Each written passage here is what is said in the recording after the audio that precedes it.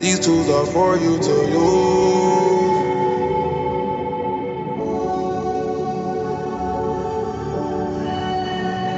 These tools are for you to use. Hey, I'm Dave Marr. Welcome to This Is Your Afterlife, the show where I talk to artists, comedians, activists, astrologers this week about the afterlife. My guest is Odinaka Ezeokoli. I know Odinaka through the comedy scene. He's a very funny comedian. He's also, as I mentioned, an astrologer. And you will hear some astrology Saturn return-esque shit in this episode. I hope you enjoy it. You can follow him, visit his website, and book a session with him at the links in the show notes. You can follow me and go to my website, get my newsletter, also at the links in the show notes. Now, you're not getting the full experience of this episode unless you're going to patreon.com/Dave Marr. Every single one of the people who subscribe to my Patreon get the full, almost hour and a half long version of this episode. You will get Odinaka's Kill One Thing segment.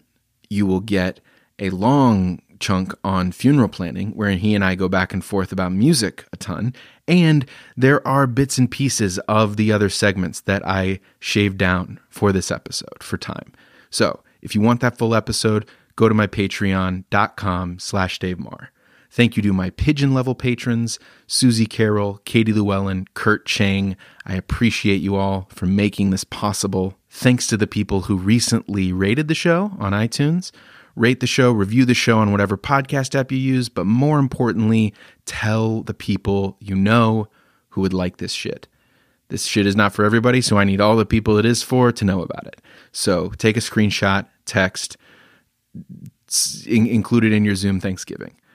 That said, please enjoy this episode with Odinaka Ezeokoli. I grab your whip and take it back to Chi-Town. When I'm in Chi-Town, It's so funny how just these stand-ups come in. Like you see new comics come in. It's like, wow, they take care of themselves. They're like, and it's like 3 years of stand-up, fucking 2 years of stand-up. It's like, yo, the whole thing has come. The walls have come in. Everything's unraveled. Yeah, this shit just does it to you. Yeah, it's like and they came in with like some savings from a logistics job Yes, they had. oh my God. And then it just fucking they revert. It's wild, man. Dude, yeah. When I first started, I had a job with the state of Georgia, government job. I could not be fired from this job, and I quit to move to Chicago. And what was the government job? I worked for the Environmental Protection Division. I was like That's inspecting wastewater treatment. Yeah, it was like oh, I want to use my chemistry degree in a way that doesn't work for pharmaceutical companies. And it was like, this is like one way I could do it, because and it's like, it's either you work for some pharmaceutical company or you don't. Like this, it's like with a chemistry degree, it's like at a bachelor's level, like they're the people that hire. Department of Defense pharmaceuticals. Like, I don't want to kill people indirectly. And so, so I worked for the Georgia, but I hated it. It was like, it sounds good. People are like, oh wow, you're doing some commendable work, environmental. But I was like, I hated my job. My boss was like so annoyed by me. She was like, this fucking kid. She's like, she called me in one day. She's like, Odinaka, it just seems like you just don't care about this job. You're like, do people care about their jobs? What? Why are you supposed to? Who cares? And I was like, I don't. And I couldn't even bullshit her. And she was like, please don't ever say that to any of your managers, like, ever again. Like, you just said you don't. You're it's like, actually, I don't care about this job. Like, I couldn't even like make up a like, oh no, it's like, nah, I don't care. Like, I barely did any work. So anyway, I quit that. I moved here, and my life quickly unraveled. That was that's like, ugh. Anyway, living the artist life, Yeah, man. Had you started comedy before you came here? Yeah, I was doing it for 3 years in Atlanta. And I was doing it. I started in Atlanta 2008, graduated college, and I was doing 3 years. And I was working at that. That was my day job, and I was doing stand-up at night. And then and then I moved here because I didn't have enough money to go to New York. And I moved here. And anyway, there was a whole thing. But I always thought, I remember when I started, I was like, I would never be a starving artist. This is something I said. Oh, that was so funny. What a funny thing to say. I said, I would never.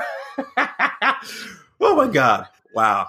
Moved to Chicago 1 year later. Did you have a reckoning where you were like, actually, I'm cool with being a starving artist, or did it just kind of happen? Oh yeah, absolutely. That was I think that was like maybe 2 years in. I got fired from this valet job.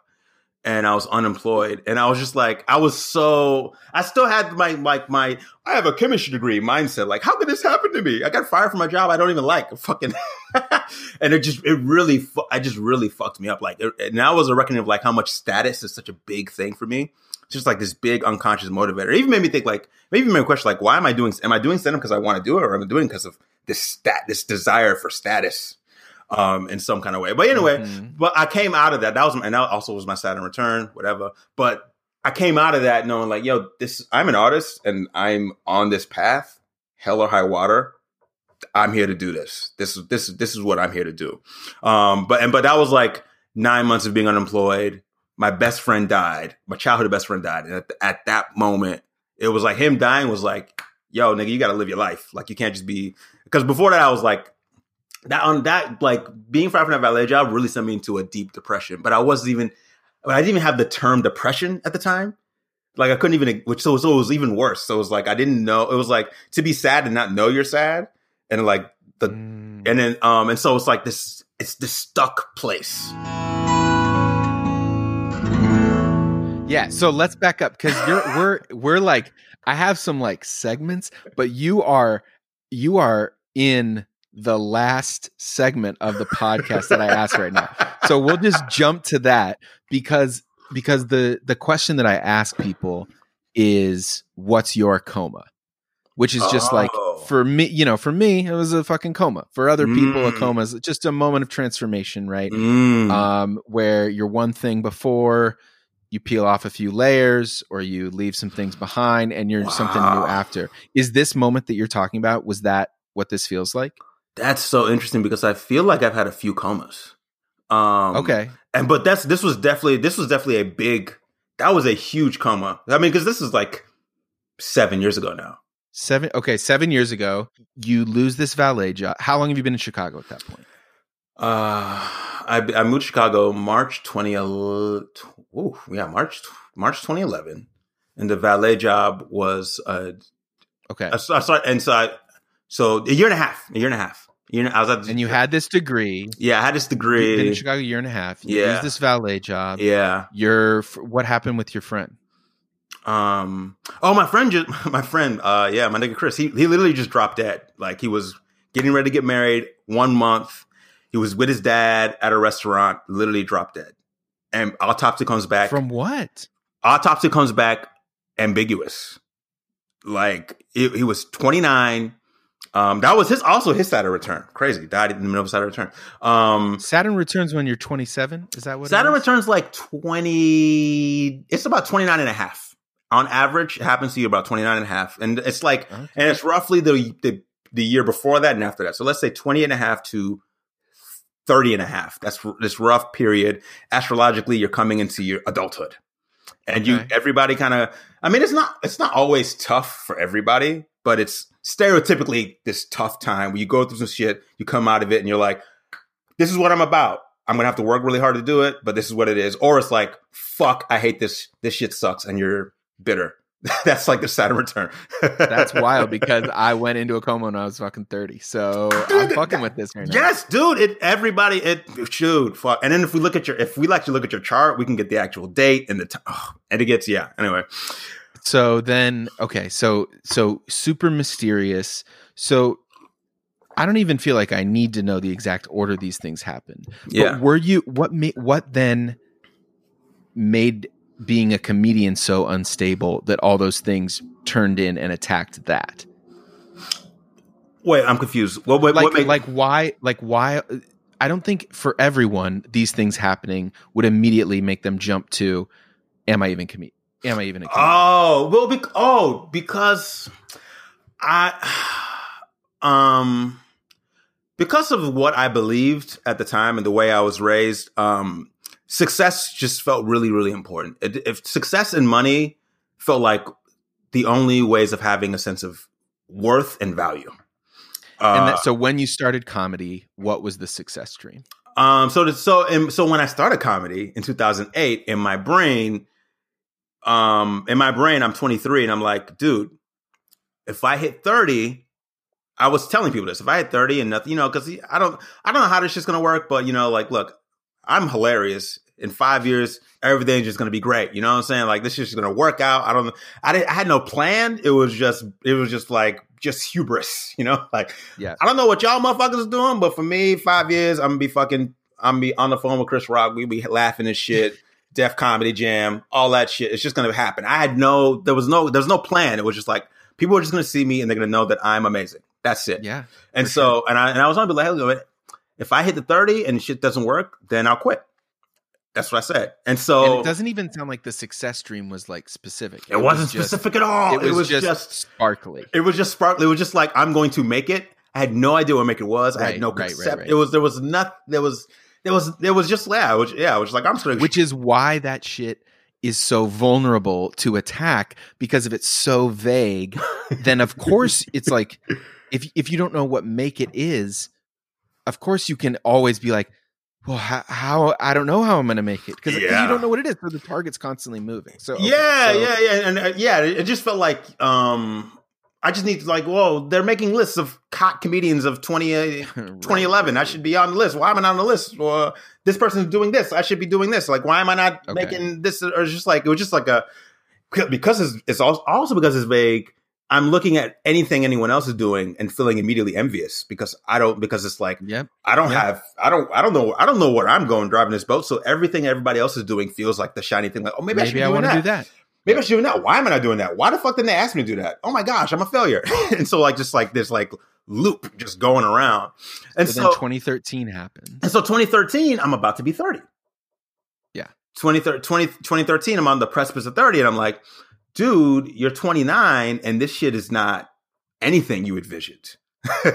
Like, you got fired from you moved to Chicago, you got fired from being a valet. You never even moved to New York. You said you're moving here to like, I moved there to make some money doing insurance adjusting and then moved to New York. And then I quit the insurance adjusting shit because I was like, why am I insurance adjusting? What the fuck am I doing? Like, I show up in a State Farm polo at somebody's house and they call the cops on me. It's like, the neighbor called the cops and it's like, motherfucker, y'all called me to be here. I'm only here because so it's just like realizing the racism of the Midwest. Because I grew up in the South. I never had the cops calling me my entire fucking life. Yeah. I moved to Chicago, fucking Berwyn, Illinois. This shit happens. Anyway, so I'm like, why the fuck am I showing up in these places, climbing roofs to State Farm, trying to make a buck, praying for a hurricane so I can make a bunch of claims and like make this huge money? I know. Anyway, I don't want to explain how insurance works, but it was just like I was in the wrong racket. I get it. So I was like, all right, let's just do this other thing. And then so everything has crumbled in my brain. Everything had crumbled, and I got fired from this valet job. And it's like, you don't have money, you're not in New York, you're not on, you're 29. What the fuck are you doing? This shit, like what? Yeah, it was just like and it was very depressing. Yeah. So then, what happened that got you out of that? That was the beginning of self-assessment. That was the beginning of very rigorous. I was like, because my parents shat on what I did so much, and I had no, I didn't have any validation for my path as an artist besides like, I just have a gut feeling this is what I'm supposed to be doing. Mm-hmm. But my part of my brain is kind of like analytical. Like I need something outside of me to verify this. Like I wish I could just be like, I have a hunch, let's go. But I was like, but having a system outside of me helps me, which is like, you know, fast forward 7 years from that time, I'm an astrologer now. But like at that point, it was like, and it was almost like Wall Street. It was like all these, you know, like Google makes their employees take this test called Strength Finders. It's like on all these like business circles, it's like a self-assessment. It gives you your top 5 strengths.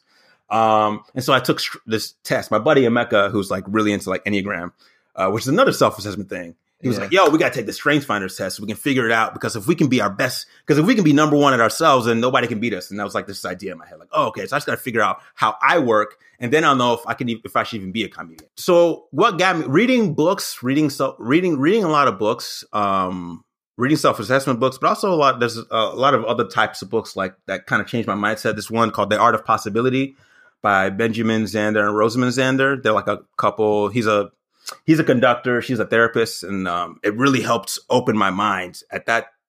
Because the way I grew up, the way I grew up, what I valued and what I thought was important was very one way. It was so narrow. It was so, and that book just had this, like, one of the opening premise of the book is everything's invented. So choose something that works for you. And then they talked about like the calculating self and the central self. And the calculating self is always measuring. It always needs to, and it needs this and this is, but the central self is just, it just exists. It's just being, it's literally just being in itself. Anyway, so it had a lot of these, these mindset things that just helped give me a bigger perspective. And it got you to the perspective that like, oh, I am an artist. I need to be doing this. I'm especially curious because I feel like I've been into what you're calling self-assessment for decades. Like since high school, I was into personality tests, but it's only in the last couple years that I've been reckoning with this thing, which I've been since December, basically. I've been calling it like fame mindset. And it's just like giving up the idea that I need to be famous and that it's a specific like thing, right? Mm-hmm. Mm-hmm. And like honestly being like, I haven't had some crazy amazing thing on TV. You know, maybe it'd be different if I had some really substantial role. But the little TV things I've done, I'm like, this is nice. But doing shows on stage that like I conceived of, and there's like lights and I'm working with someone and like the whole room feels like they're on the same page. I'm like, that's the shit. And people don't really get famous doing that. You know what I mean? Yeah. So it's like we have to give up on that idea. So maybe that's not what you're describing, but what you're describing of like, I'm an artist, I need to be doing this sounds like that to me. And especially you and me were both still in Chicago. We both didn't plan to stay in Chicago. So I don't know. How'd you come to that? Yeah. Another person I was reading at the time is a guy named Seth Godin, who's a marketing guy. But he has a different approach, and he actually is where I got the Art of Possibility from. He was like, "Oh yeah, I read this book, I really liked it." But Seth talks a lot about being an artist. Seth talks a lot about how we're all artists, and Seth really helped me. Seth and my nigga Emeka, who got me into shit. Like Emeka, almost like my buddy Emeka. Also, I gave a lot of credit to because when I moved to Chicago, I was we were always going out and trying to meet girls and shit, and we like you walk up to girls and they'd be like, "Oh, so what are you doing?" And you're like, "Oh, I'm an insurance adjuster." And he'd be like, "Dude, what the fuck? You didn't move to Chicago to do insurance adjusting. You moved here to be a comedian." And it was just something I couldn't own being a comedian because of this fame thing you're talking about. Like, well, I don't have a credit and I don't have this and I don't have this. So how can I be a comedian? Because that's what the average person on the street doesn't think you're a comedian unless they know the 5 names that they know, right. In any given year. And so he was like, "Nah, man, just do that. Like, if I was a comedian, I would be saying that shit all the fucking time. Are you kidding me? I can't believe you're not talking about this." And so having him in my ear, I lived with him at the time, and having him in my ear, like that like helped me. But it also, but at the same time, but internalizing it on a real level was reading Seth. Reading a lot of Seth and listening to him on podcasts, the way he talked about like, being an artist is not about, he just made it very pure. I don't know how he says it, but the essence of it is being an artist is not about the status thing. Being an artist is simply about, I choose to make this, and that in itself is great. The fact that I'm choosing to make this and that gives me satisfaction, that in itself is the thing. And that was really huge. There was one civic book that I liked that he wrote. And it's like, it's got a lot of pictures, and wish I had it. It's in my living room, but, that book helped me a lot. And hearing Seth Seth Godin was on Being, a podcast by Krista Tippett on Faith. Yeah. I'm sure you. Oh, okay. Yeah. So that I know episode that shit. His episode of On Being came to me around this period. Yeah. Oh, yeah. It came to me that year, earlier that year, at the top of 2013. I listened to that episode a lot. That episode there were a lot of ideas in the episode that changed that really spoke to me at that time in my life. About the simpleness of being an artist. And then I'm taking all this self-assessment stuff, this Enneagram stuff that kind of helped me, just think about, my role in a different way. And then when my buddy died, it was like, well, dude, I could drop dead. Yeah. And if I drop dead, if I drop dead, I don't think I would give a fuck about whether I was on the Tonight Show or not. I would just care that I was doing my shit.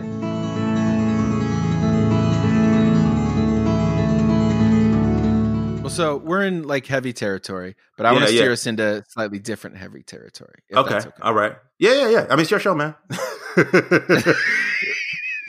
Well, so normally the first heavy question I ask people is, what do you hope happens when you die? Oh my God. What do I hope happens? What do you mean? Do you mean like to me or to the people around me? Like or after I die, what do I hope? Yes. Good God. But you know what's wild is literally white people never talk about the people around them. White people, and I'm the same way, go straight to the afterlife. Like non-white people go to their kin, their family, generational shit, like way more.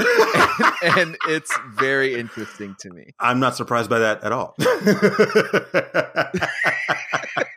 Well, I'm not anymore either, but I was at first. I mean, because like if you're buying into the idea of whiteness, like that means you've sold off like, you know, your Irish heritage, your Scot heritage, whatever, to buy into being white. And if you sold off that part of yourself, you sold off all those rich stories, those rich heritages. That's so real. Give you that shit. Yes. But if you're only buying into whiteness, then you're just like, well, it's all about getting money, and it is all about yourself, because whiteness is so devoid. But white people have so much shit besides whiteness. But you know, they come here, the Irish, the fucking, you know, motherfuckers come here, Irish, Italian, whatever, and they sold that shit off because like, hey, well, if you hate black people and join the white club, right, then you know you can, you know, get this house in this neighborhood or whatever the fuck they told y'all to get. And then people get into that and they lose this rich groundedness. Because I feel like it's really not, I mean, the European shit, I mean, you sent me that book by that John O'Donohue, the Irish dude. Yeah. I mean, like, did you check that out on I just Ankara? Did you? Oh yeah, I just checked out the table of contents, but like, I mean, European shit got that. They got their own rich fucking shit. Irish especially got some Irish crazy got some crazy shit. Scots got some crazy shit. I don't know about the British. The British seem like the ones that fucked it up for y'all. The British seem like they really fucked it up for everybody. Yeah, I feel like the British and maybe like, I'm trying to think of who were the crazy colonists. It was like the British and like the Dutch were real intense, right? Oh, the Dutch were insane. Oh my God. The old Spanish. Like, oh yeah, and Spanish too. I bet they Spanish. You're still evading the. Yeah, I'm swerving. I'm swerving the fuck out of this. Was like, yeah, let's talk about the philosophy. So, however you want to answer it. Jesus Christ, what do I hope? Yeah, I've never hoped to die. Well, but do you hope things? What do I hope happens when I die? That is that's a big question. That's a big question because I feel like if I say the wrong answer and it happens, I'm like, fuck, man, you manifested this on Dave Mars' podcast in 2020. Wait, so you would say the wrong answer, but it becomes the right answer? It becomes the answer. It's become like, I'm saying like, oh, I hope that when I die, I go to fucking heaven. I'm not like, fuck, now I'm here with Jesus. I could be chilling with goddamn Prince and Michael Jackson. Why the fuck am I? I don't know if I want to chill with Michael Jackson, but Prince, yes. Damn. What do I hope happens when I die? Let me ask you some questions that I have about it. Okay. Okay. All right. Do you hope that your consciousness continues after you die? Like that. I believe that I believe my consciousness continues when I die. You know what? I don't have hopes. I have a bunch of ideas that I've absorbed, and I don't know if I'm like hoping in them. But you asking me that makes me think like. It makes me think about what I think. The ideas that I absorb that I resonate with. But I don't know if I hope for them, because that's okay. What are those? Yeah, it's interesting. Yeah, because he's like, does consciousness continue? And as I'm Igbo, right? Where we live in what is now called Nigeria, and that's the tribe. Yeah, it's tribe, the ethnic group, and we I guess in Igbo cosmology, which is similar to a lot of motherfuckers, is like, the afterlife. Like I have like an altar to my ancestors right now, and I feel them very viscerally. Like we commune, we hang out, we talk and shit. And through that relationship, and my buddy dying in 2013 was the beginning. Like, this is new. The ancestral, like, developing a relationship with my ancestors is new this year. But my buddy laid the trail for that when he passed away in 2013. He's like a childhood friend, like one of my first friends. I met him when I was 5. And when he passed away, I was kind of agnostic, like on that atheist kind of, not atheist, but like diet atheist kind of shit. Like, I'm not going to argue about it, but I don't know what the fuck's going on. Diet atheist is like an album title. That's like a comedian fucking. Yeah. Diet atheist. Okay. And then how did he change that? Because I just felt his presence. You wanted to start talking to him. No, it wasn't really that dramatic. It wasn't really that dramatic. It was just like, there would just be moments like, I would drive through the intersection where I was when I learned that he died. And there would just be an energy there that was like, whoa, that's okay. I cannot deny that I'm feeling something right now. And this does not make logical sense to me. But I know I feel so, hey, what up, man? How you doing, bro? It was kind of like that. Just like, hey, what's up, man? Like, there's no call and response, but I just like would recognize I'm feeling something. I'm feeling a sensation here. And it would kind of be like that, kind of subtly. And so anyway, long story short, I come from a tradition of people that believe that when you pass on, it's almost like you're joining, like, maybe, I guess, like collective consciousness is the one way to put it. Like, there's a bunch of souls here, you can holler, you can reach out, like we're here. And so when you ask the question, do I believe that my conscious, how do I feel? Do I want my conscience to continue? I absolutely believe that my conscience continue. I don't know what exactly that form will take, but I feel like I know that I commune with the presence of a consciousness beyond me often. And it's not just like one, it's like when you say collective consciousness, it's not just you're like going back with the oneness, you're like communing with like a group of individuals where you can say, hey, I want to talk to, I know Emeka's your alive friend, but like, you're like, oh, I want to talk to Emeka, and Emeka's voice comes out. And yeah. I mean, I don't think I have that level of attunement yet where I'm like, hey, yo, auntie. But in terms of your beliefs. But in my beliefs, I believe that is a possibility. Absolutely. I believe that as a possibility. Yeah. And it's something that you could work at. Yeah. Yeah. What about to the people around you? What do you hope happens? What do I hope happens to people around me? What do I hope happens to the people around me? Man, I hope that they are able to I know death sucks for anybody that loves you, but I hope, if anything, it they can be awoken to whatever their own righteous path is through the grief process of death. Yeah. Whatever path that is like really for them, I hope that they can, that the gravitas of death kind of nudges them that way. So in the same way that your buddy's death. Yeah, I guess I'm hoping what happens to me happens to you.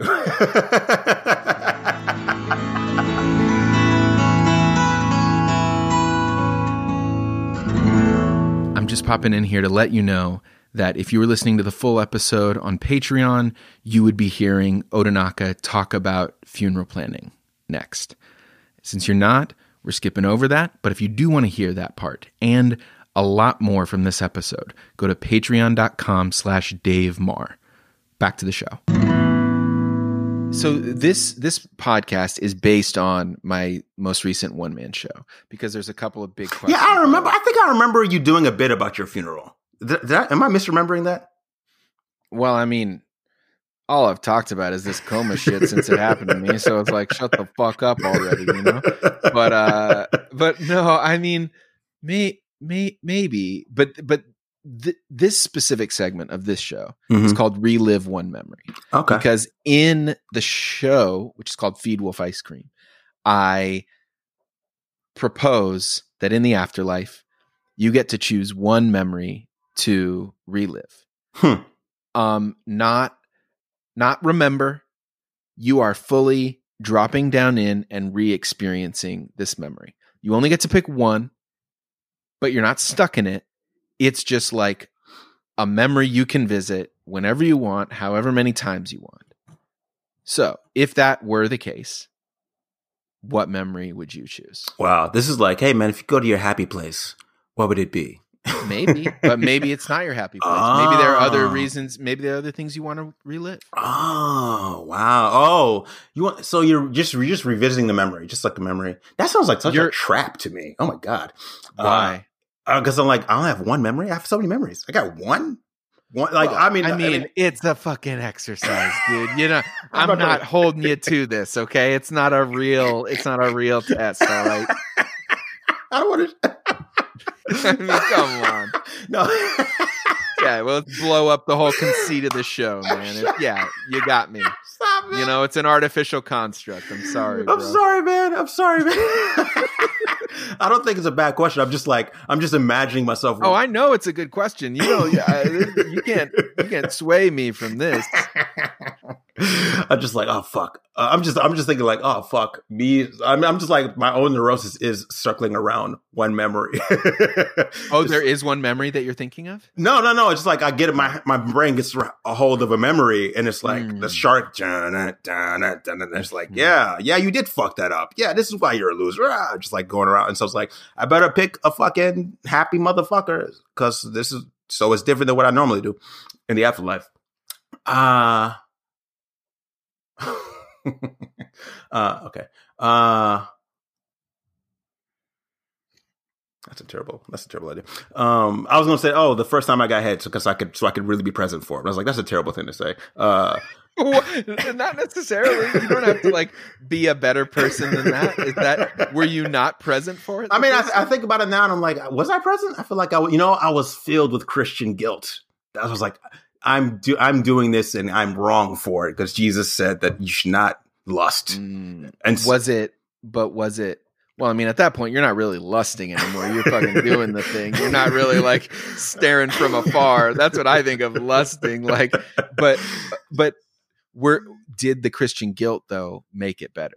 No, it didn't. No, because I was really? I went to confession the next day, man. I was in the sauce. Was it someone that you cared about a lot? Yeah, they were my first girlfriends. Yeah. Okay. Yeah. Okay. But so you wouldn't relive that? I mean, shit. I would. I mean, it's like, that feels like a throwaway. But like, if this wasn't a podcast, and I was just myself like, oh, you know what, that'd be cool to relive. Okay. I don't know for all time though. But yeah, you know, that's okay. Okay. So what? So what feelings other than the guilt were present? I mean, I think that's a pretty big one. I think the guilt and the shame is enough to really repress. Yeah, that was like, because I think there was so much. There was so much. Also, just so much, because the matrix of that is like there's shame in the act. There's shame in my body. There's shame in being here. There's shame in in the idea of being able to receive pleasure. But there's still. I mean, you couldn't have gone through with it if all there was guilt and shame. Oh. Well, okay. Let's say I enjoyed it. Let's say I enjoyed it 70%. There's 30% untapped potential right there. Let's get into it. You know what? Let's get it. We get rid of the guilt and shame, and we can enjoy the whole 100% experience, the whole enchilada. So you're saying you would want to go back in order to optimize the experience, to be fully present, not to optimize. I ain't trying to change shit. Just like, yo, let's be 100% here, and not like here and be like, oh fuck, this is so good. Oh fuck, but God hates you. Oh fuck, I'm going to hell. Oh fuck, like that rumination. Yeah. All right. You said I need a better answer, man. This is terrible. No, this is a good answer. I love it. It's very pure. It feels very pure. Yeah. What was this? You said she, right? Yeah. Was she also hella Christian? Nah, she was like, "What the fuck are you doing? Like, get out!" Like, were you saying it while it was happening? No, Were you like, no. I don't know if God wants me. No. It wasn't like that. It was like, I mean, just when you went to confession, she was like, "What the fuck was that?" No, it was like, okay, like, you know what? The next day, she was like, "Hey, why are you so sad?" I'm like, "Do you have a Bible?" Damn. Well, yeah, that's probably the first. Why are you so sad? You're like, well, because of what we did last night. Yeah. Like, oh, you're sad? Okay, well, we're done with that. You're not getting any of that anymore. No, I mean, she was like, "You're on bullshit." Like, come on. She's like, "You're on," and I was on bullshit because it's like, you know, it's almost because my brain can really attach to a framework. Yeah, I guess so. Like, so I was lost in this like Catholic Christian sauce for a long time. That was for a long time, and too long. And so that should really that really shaped my actions and the way I did things. But this person, he was like, "Dude, that's not God." Doesn't care about that. God does not care about this. I guarantee you. I guarantee you, God is a pretty good argument. If he does care, I feel like he cares in a positive way. He's like, go for it, man. Yeah, well, we didn't have a lot of deep philosophical arguments. It was like, "Oh, you're doing this thing again," and then whatever, you know.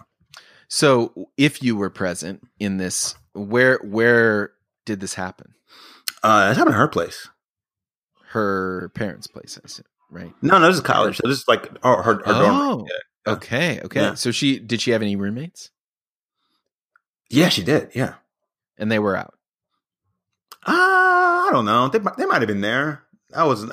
There was not in the room though. It wasn't like a dorm. This is like the college apartments. You know, I had the college apartments where it's like, gotcha. You're an adult, but you're not. Yeah. Okay. Go crazy. Drink a Smirnoff in your thing. Yeah.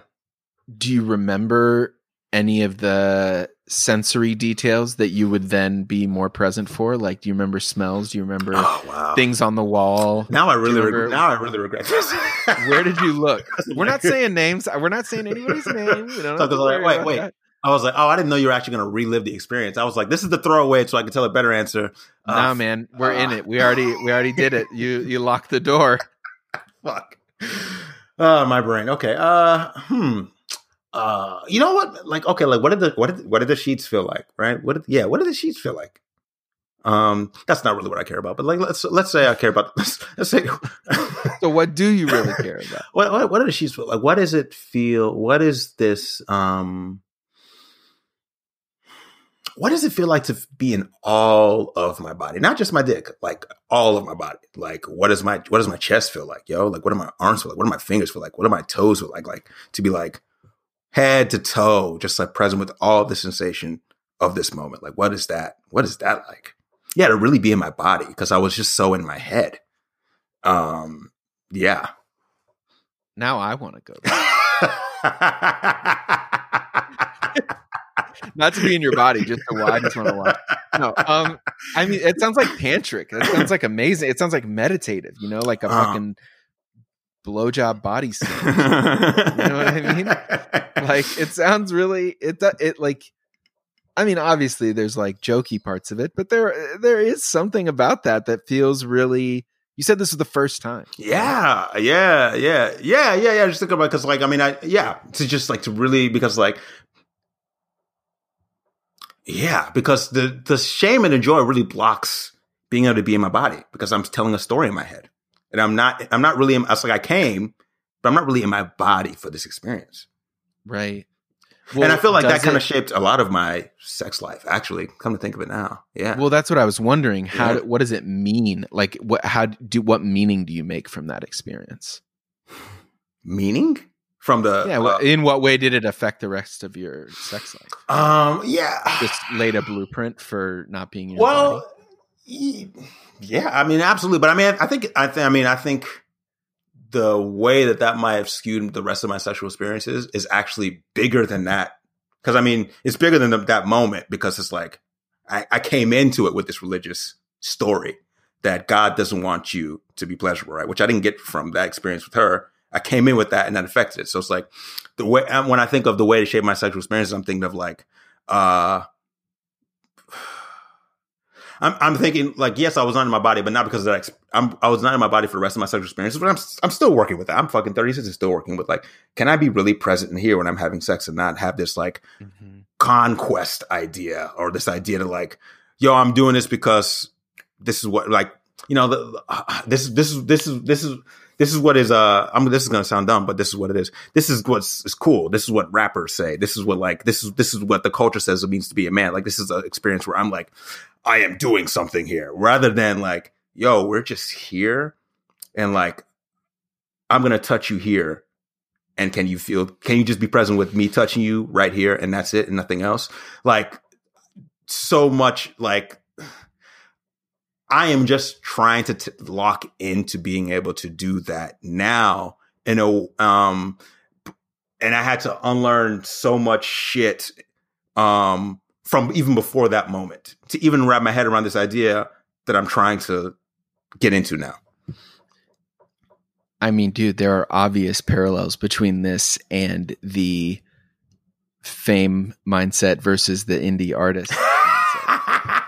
It's like no, for real though. It is like, okay. It's like the glamour thing, right? It's like, which version of creativity or comedy do you want? Which version of sex do you want? Do you want this imaginary version? Do you want this thing that it's like, cause if you're thinking of this is what the rappers do while you're having sex, you are not doing what the rappers do, which is there's the thing the rappers do, and then there's the thing you're doing, which is think of what the rappers do while you're doing your thing. Yeah. Do you know what I mean? Yeah, like you're but not actually like in Magic City fucking or running the credit card down tip the drill. crack of the ass or tip drill or whatever. So your options aren't have this glamorous thing or have a dog shit experience. Your options are have the experience you're having and imagine you're somewhere else, or have the experience you're having, recognize it's yours and be there for it. Yeah. I'm kind of seeing the parallel you're drawing now where it's like, sex is a performance. Like when you say a rapper thing, I'm thinking like, I'm thinking of Young Jeezy. I come first, she come last. And it's like, not even, but you know, and it's like, which is not a bad thing to say, right? But it's like, is it truly from a place of pleasure, or is it from a place of like, I get to brag about this, right? But I want to be the motherfucker that brags about this. I get to say this. Whereas, can we just be here for the experience of whatever is happening? Not as a performance, so I can meet some standard that I got from the dude in the 8th grade locker room who told me, hey man, this is how you do it. When you get in there, you do this and this. And I'm like had to have a story to tell afterwards. When I'm in, which is not, I'm not, which is. And what I'm tugging the boat about is saying that like, that's the same with stand up, where you're like, are you going to do stand up so you can have the story to tell? Or are you going to do stand up because you like doing stand up? Exactly. You know what I mean? Yeah, exactly. I was getting to that in a very long winded way, but yes. Yeah. That's the show. Thank you so much. If you want to hear Odinaka's Kill One Thing segment, go to patreon.com/Dave Marr. Go to my website, thisisdavemar.com, to sign up for my newsletter, find out about all my other shit. Follow Odinaka at Odinaka on Instagram. His name, odinaka.ezeokoli.com, to book an astrology reading with him. That's all I've got for you this week. Thank you very much for listening. Have a wonderful Thanksgiving.